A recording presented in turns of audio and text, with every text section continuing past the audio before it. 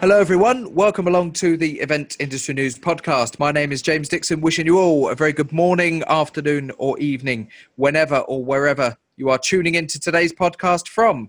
The podcast is brought to you by our sponsor, Engage, powered by D2I Systems, winner of Best Event Management Platform at the 2017 Event Technology Awards. To learn how Engage can make your business more profitable, visit d2isystems.com/engage. So, welcome along to today's episode and welcome along to our guest today, Rob Murdoch. Rob, thanks very much for joining us. Thank you, James. Rob is the founder of Exposure Analytics and a person that I know professionally and have done for a few years now. We've worked on a few different events together. And Rob is going to be talking to us today about a subject related to analytics, but more importantly to how we track and identify, I suppose, how many people have been in and out of a particular event. I'll throw it over to you now, Rob. Tell us about Exposure Analytics as a company and fundamentally what it offers people. Okay, Exposure Analytics now is 4 years old. We've been going quite a while. We've done over 1,000 events. And what we do, we work with brands and agency and help them measure the success of their events via footfall, dwell time, engagement, passing, conversion ratios. And it's been a really successful business that we've set up. And I've always been in technology businesses. It's really exciting what we do here and how we work with brands. When we talk about dwell times, footfall, etc., are we talking about, I'm going to use a term here and it could be wildly wrong, like geolocation, actually utilizing and finding out where people are within any given space? In a sense, yes. We use a number of sensors. So we have these 4G sensors, which operate battery packs from 4G, or we have smaller ones that work on exhibition stands for PoE. And we can we pick up a mobile device, and if it's pinging for a Wi-Fi signal, we can listen to that, we hear it, and we can associate that to a visitor. It's all anonymous, so we don't know who that person is. So for GDPR and everything like that, we're covered on that. So we went through it very strictly with our lawyers, and we're all covered. So it's about picking up that individual cell signal, Wi-Fi signal from the device, and then we can see how they move along and how long they stay at the stand. So I suppose that the first thing to clarify is that, let's say this was deployed at an exhibition, for example, your Commodore Garden Trade Exhibition. The users or the people that you are tracking, for want of a better description, don't necessarily have to be connected to the house Wi-Fi network. They could just have their own 4G connection with their own network provider, and your system is still picking up those pings, and the device is searching for a network. Yes, as long as they have Wi-Fi enabled on their device, and in our experience, it's between 60 and 80% of people have Wi-Fi enabled on their device, and we can pick that up. So when we're creating an event, we set what we call a coefficient, so that we can show the 100% figure to our customers, so they get a true picture of what it would be if everyone had Wi-Fi enabled. So out of any number of given visitors, if they know, for example, that there have been 10,000 people through the door, you can pretty accurately tell them how many people actually were able to connect to your system in order to generate data. Yes, we can. So you take EventTech Live, for example, we did the footfall analytics there, and I think we were 10 people out.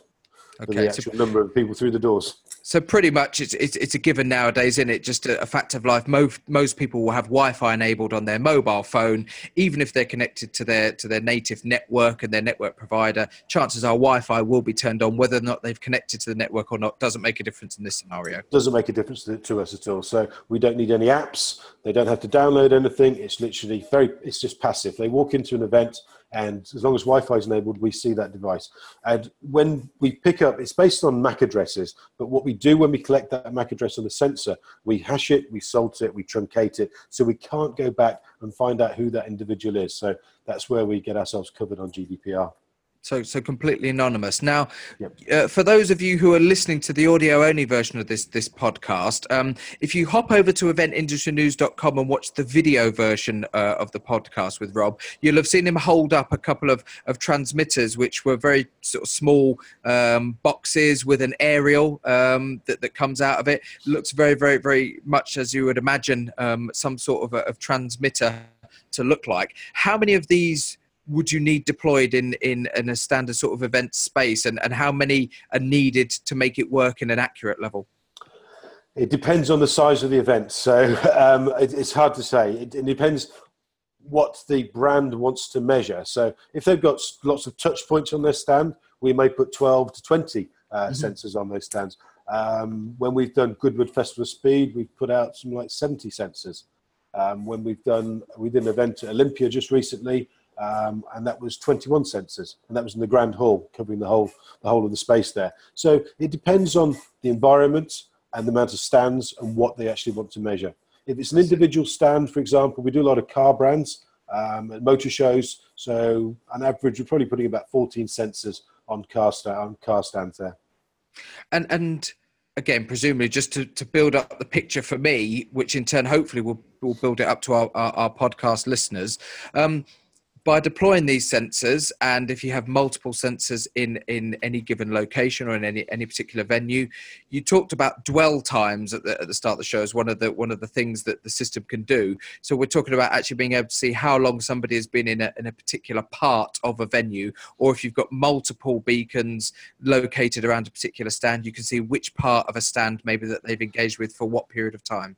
Yes, that's correct. And we also give them a conversion ratio. So we say how many people walked past and how many people actually came into the space that engaged with that area. Therefore give them a conversion ratio. They can see the brands, the agencies, the stand holders can see what was the most successful part of the stand. Did people go to area A or area B, or area C?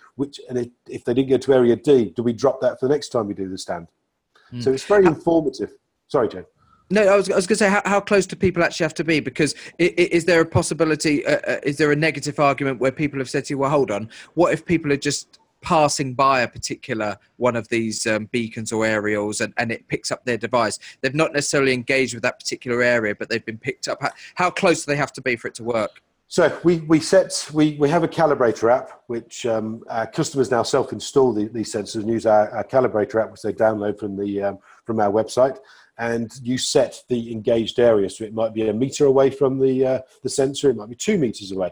But to be classed as engaged, you need to be within the area for a certain amount of time. So therefore, if somebody does walk past through the engaged area, they're not classed as engaged. They're classed as a passing visitor and somebody that you could have converted onto your stand and onto that area.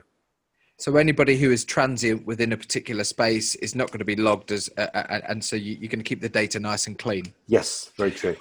Now, I suppose having identified all of that and gone through it step by step, we built up a picture now of what the system can do and what it can track. So it can track how many people have physically come to any particular area. It can also then identify how long they've stayed in that particular area.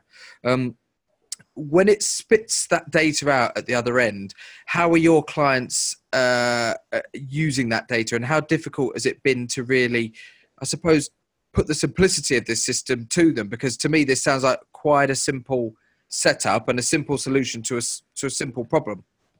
So our clients use it in a number of ways. First of all, they want to make sure they're at the right event. Do they go back to that event next time?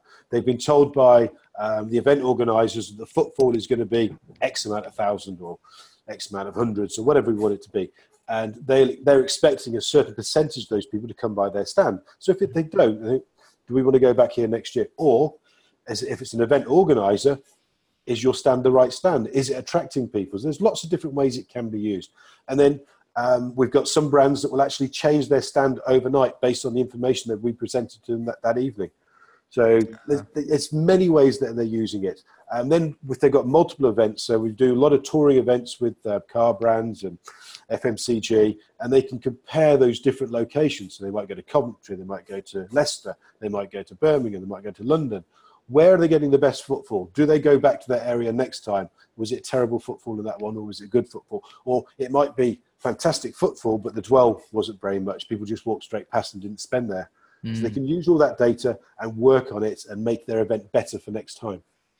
And I mean, this instinctively seems to have obvious applications in a number of different scenarios, not just within the events industry. You know, you could see this working in things like retail, for example, you know, in major department stores or retail units where you want to see which areas of the shop are people engaging with, where are they buying from, where are they looking, what's the most attractive point of sale area. But I suppose within an events world as well, when you're looking at really, really raw basic data. Something like brand activation is presumably going to be a big player for this particular type of tech, where, you know, you might have a major drinks brand or a sports company that physically just want as many people as possible to come to their brand activation zone, whether that be at a festival or in a shopping centre or in a town centre precinct. Yes, they do, and we can help them measure that success. So with brand activations, they'll have what we call brand ambassadors on those stands. And something that I talk to brands quite a bit about is you might have two different brand ambassadors. Let's call them Peter and Paul for the sake of argument. Peter might be fantastic at pulling people onto the stand, and Paul might be scaring people off, but they don't know that until they see our data. They'll see, actually, why at 2 o'clock, between 2 o'clock and 4 o'clock, was there nobody coming on the stand? But then 4 o'clock to 6 o'clock, lots of people came onto the stand. It might be a timing issue, but it might be a brand ambassador issue. And we have had scenarios where brand ambassadors have scared people off. It's quite amazing, really. And presumably then, because it spits out the data in such a way that you can see it, you know, chronologically, you can see exactly when the data was generated and where the peaks and where the troughs were, and where that identifies in terms of other activity that might be going on in an area, or the correlation between the staff and the rotas and when people were working and what they were doing at certain times. Yes, yeah, it's an easy to read format on our website. So at the end, they get some live data, but then most of our clients read the data at the end of the day. So the event finishes at 5 o'clock. Depending on the size of it, typically it's available between 6 and 8 p.m. So we have to process all that data and present it back in a nice readable format on the website. They can download it in different formats. We also have an API, so some of our clients use the API and pull the data straight into their platforms. Now, presumably, I'm going to be sort of careful how I word this. The ability to see sort of very, very clearly how many people have come into a particular zone, whether that be a trade stand or a retail point or a brand activation area, makes it very, very easy, by the sounds of things, for a client of yours to be able to identify in a simplest form whether or not it was a success or not. And if their criteria is physical footfall, how many people came and how long did they stay for, and that's their simple criteria, it's going to be very simple to actually measure that. Two questions. How were they doing that before this sort of technology came along, and were they able to do that? And secondly, has the data that you generate actually flagged up negatives at all? Because you mentioned that trade exhibition stand clients can actually see whether or not the organisers were true to their word in terms of how many people came through the door. Yes, let's just go through the trade one first of all. Then yes, we've had examples where the trade stand's been in the wrong area, or in the back of an exhibition and not had much footfall, but you take that space knowing what to expect. The first question, remind me of that first question again. The first question was, how do people do it before? Because this is such a black and white statistic. How many people visited my stand? How were we doing it before? So two ways. One, guess. And I reckon it was quite busy today. Let's say it's 5,000 people. Or the other example is they use these sort of clickers. Click, click, click, click. So all they would count was footfall, but that's down to a brand ambassador clicking. And we all know that with these clickers, they get a bit trigger happy sometimes, and click, click, click, click, click, or sometimes they forget. So you're not getting a true reading on that. And as I've said, the data that we present is fairly accurate. It's nearly pinpoint accurate. It would never be 100% accurate, and anyone who professes to be 100% accurate is wrong. But we are as close as we can be to being accurate. What's been the uptake like and the response from, I suppose, your own clients, but then the wider industry? Because the downside to a lot of tech, regardless of what it is, and the argument that we've seen a lot in the industry over the last few years is from a budget point of view, people are understanding and aware of what the different types of tech can do for them and the benefits that they could bring. But the cost of actually deploying these, while we're waiting on the cost of the tech coming down, is that the budgets are not quite there to actually bring them in. How have you found it in terms of presenting this solution to clients, and how easy it is for them to manipulate the budget to deploy it? So when we deal with the brand directly, the brands get it, they want it, and they find the budget for it. If we're talking to them too late in the day, they'll find the budget to deploy our service. Ideally, we want to be talking to somebody 6 to 8 months before their event, and the budget is put in place for us. With an agency, unfortunately, our budget gets cut quite quickly from agencies, and sometimes we get dropped. And it's not complicated. It's a difficult thing for us when we know that the brand wants it, but we're not put in front of the brand. It's the agency that we're dealing with, and they tend to be a blocker. But they have the concerns over the budget that they have to manage, and the brands are quite strict on the agencies on the budget. So I can understand where the agency is coming from. I just find it frustrating when we know that our service delivers that information to them. Sure, I get that, and as you said, agencies are ultimately tasked with controlling the budgets and delivering the best possible event, within budget and if at all possible under budget in order to deliver best value for money. I suppose it surprises me in a way why people would not want to see very, very clearly a black or white statistic as to whether or not a particular event has been a success. Is that, without wanting to sort of set you up with a loaded question, is there a possibility that agencies could see a system like this and think, actually, if the statistics come back really low and it shows that the event hasn't been a success, it doesn't reflect well on them? Yes, is the short answer. I'll try and expand on that. Yes, some agencies will look at that. The agencies that engage with us tend to be forward thinking, and they're looking at this from their point of view and from their client's point of view. We have some agencies that take our product on and pay for it themselves and present it back to the client, and then the client takes it on and says, right, now we're going to charge you for this. So yes, it can show up the negative sides of their build, if it is a negative side of the build, but it can also show up other factors. So weather can be a factor to a stand not performing. And so I think about 4 months ago, we introduced weather to the platform, because whether it's an indoor event or an outdoor event, that has an effect on weather, has an effect on them. So there's all these factors. I remember an event we did, a big event for a major car brand, and the agency came back to me. We did it 2 years in a row. The agency came back to me and said, Rob, I don't believe your figures. I said, why is that? He says, well, last year we had 60,000 people. This year, so we've got 120,000 people. What's happened? And I said, weather. We didn't have weather on the platform. This is the year before, they closed the entrance gate by your stand, so nobody would walk past your stand. They were going in through other entrances because it was tipping down with rain. This year, glorious sunshine. And if you looked at the figures as well, it showed an enormously high dwell time in their stand because the people were taking cover from the rain.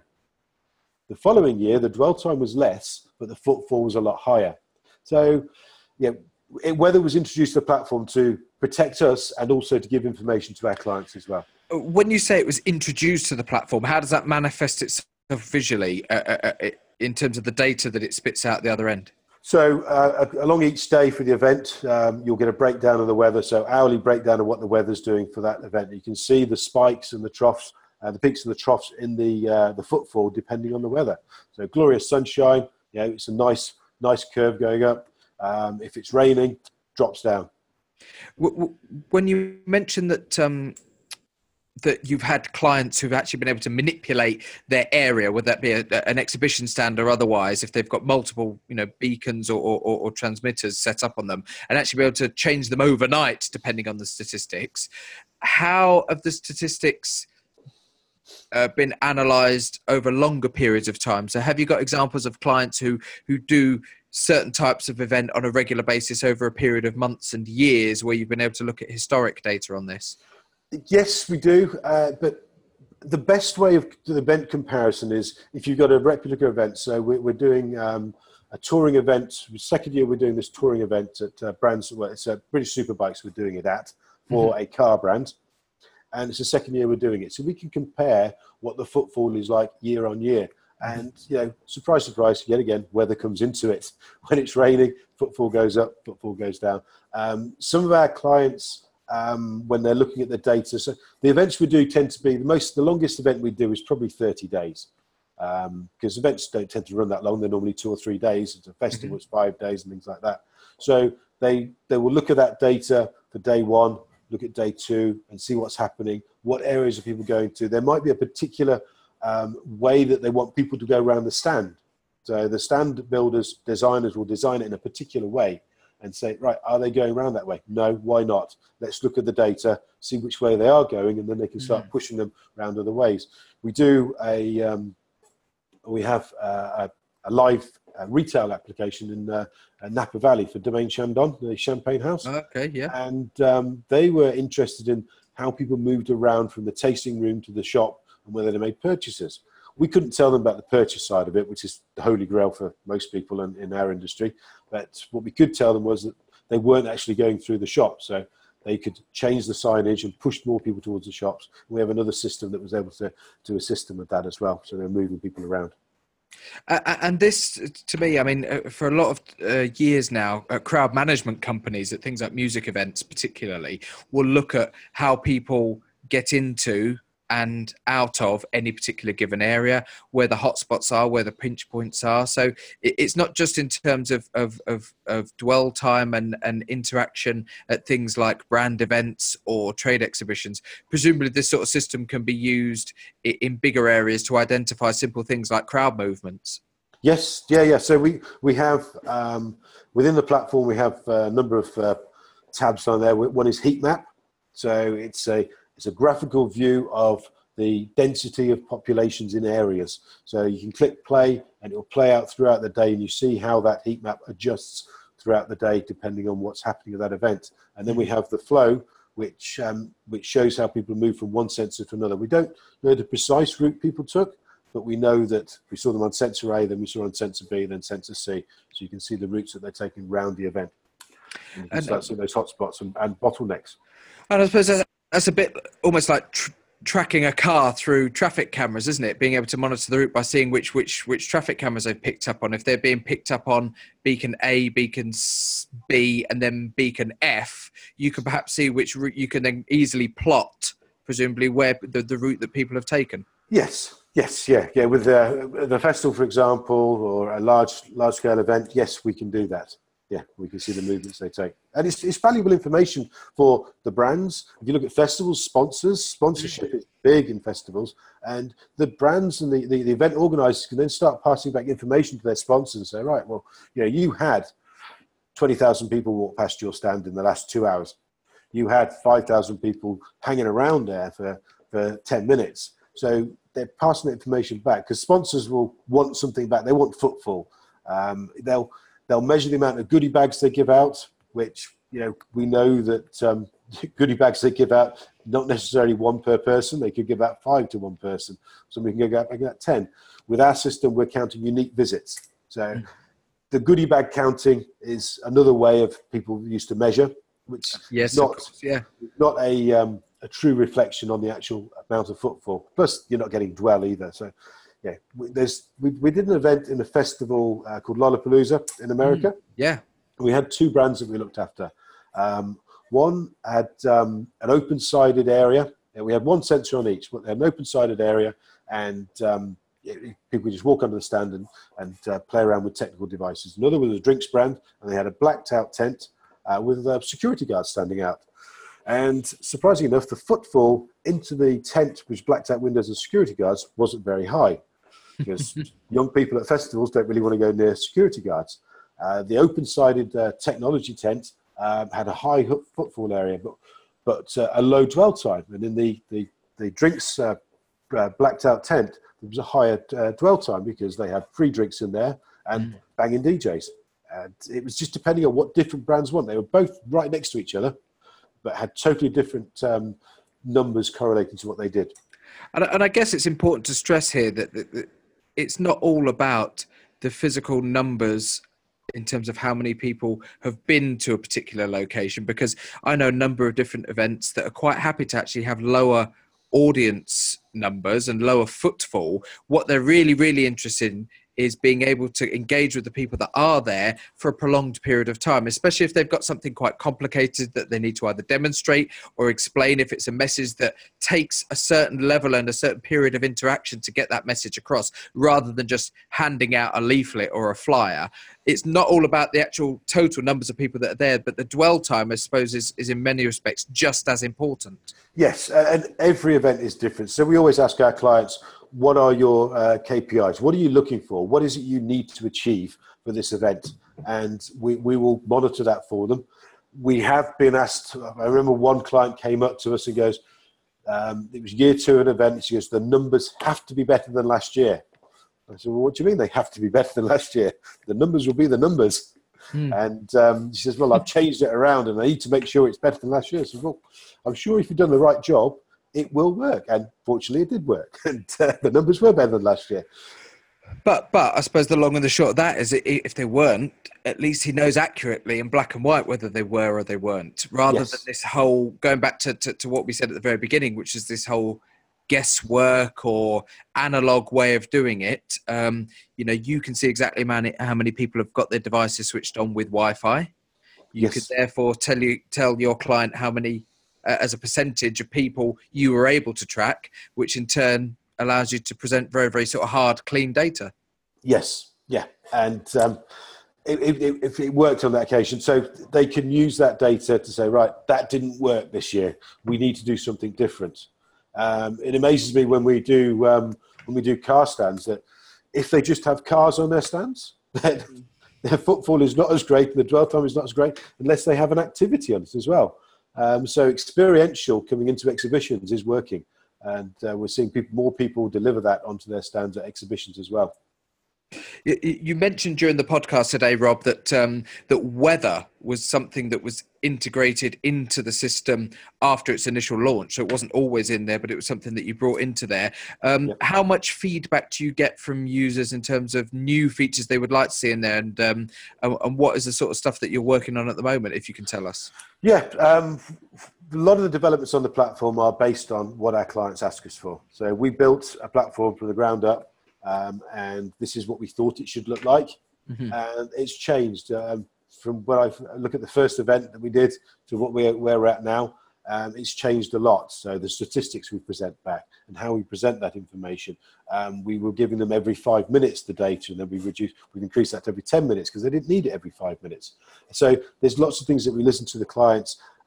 We have a massive import. So we have one client that does three events a day times 7. So 21 events a day they do with us. And to create the events, it's a portal you have to go into and type those in. It's quite time consuming. So you have a mass upload form for them now, so they can just click the button and it uploads it straight into the platform. We're looking at social media integration as well, because with brands, agencies, they're at an event, they'll have a particular hashtag and think, right, how are people talking about the brand? So we can integrate that into the platform. Yes, that information is available to them elsewhere, but what we're trying to do is put it into one area for them to view it. Right. So that's what we're working on at the moment. And there's also other equipment that we look at as well. So we have our hardware, the sensors that we use, but there's other sort of people counting sort of solutions out there that we want to integrate into our platform. So if you're talking about a big event which has a mass of people that go into one area at a time, Wi-Fi tracking doesn't always work for that. So we've got some new sensors that we're bringing in, which are overhead sort of cameras that will count people and do sort of not laser beam, but it's sort of 3D camera imaging that it does. So we're looking at, we're evaluating those at the moment to bring those into the platform. One thing I should ask, as we approach the end of today's episode, is how your system impacts on any temporary or permanent Wi-Fi and networking infrastructure that may be in any given space or venue, because connectivity is such an important issue for event organizers now. So if you take a standard sort of trade show type setup where you may have both a temporary and a native Wi-Fi network within the venue, how does your hardware impact on there? It doesn't. So when we do overseas shows, particularly in the messes in Germany, one of the things that comes to, well, what are you doing? Our sensors just listen. They don't broadcast anything. So we have no effect on the Wi-Fi whatsoever, which is very important for venues to know that it doesn't affect them whatsoever. There's nothing at all to the Wi-Fi. And once the final question, just about the setup on a logistical point of view, is: do you have somebody on site monitoring it, or is it a case where these sensors can go in and then they will just generate the data and you can actually monitor it off site? Depends on the client. So yes, everything can be done off-site. We don't have to be involved. The majority of our clients will self-install. If it's a big installation overseas, we'll tend to send somebody out there. But again, it depends on the client's budget, because sending people to a job is quite expensive. So we've developed the product so that it is self-install, and it's literally a sensor can take 3 minutes to install. That's it. If our followers and people who are tuning into today's podcast want to find out more, tell us how they can track you guys down. We're exposureanalytics.com is the best place, and there's a contact us form. You can contact us on there, or they can contact me, rob.murdoch@exposureanalytics.com, and we'll be in touch.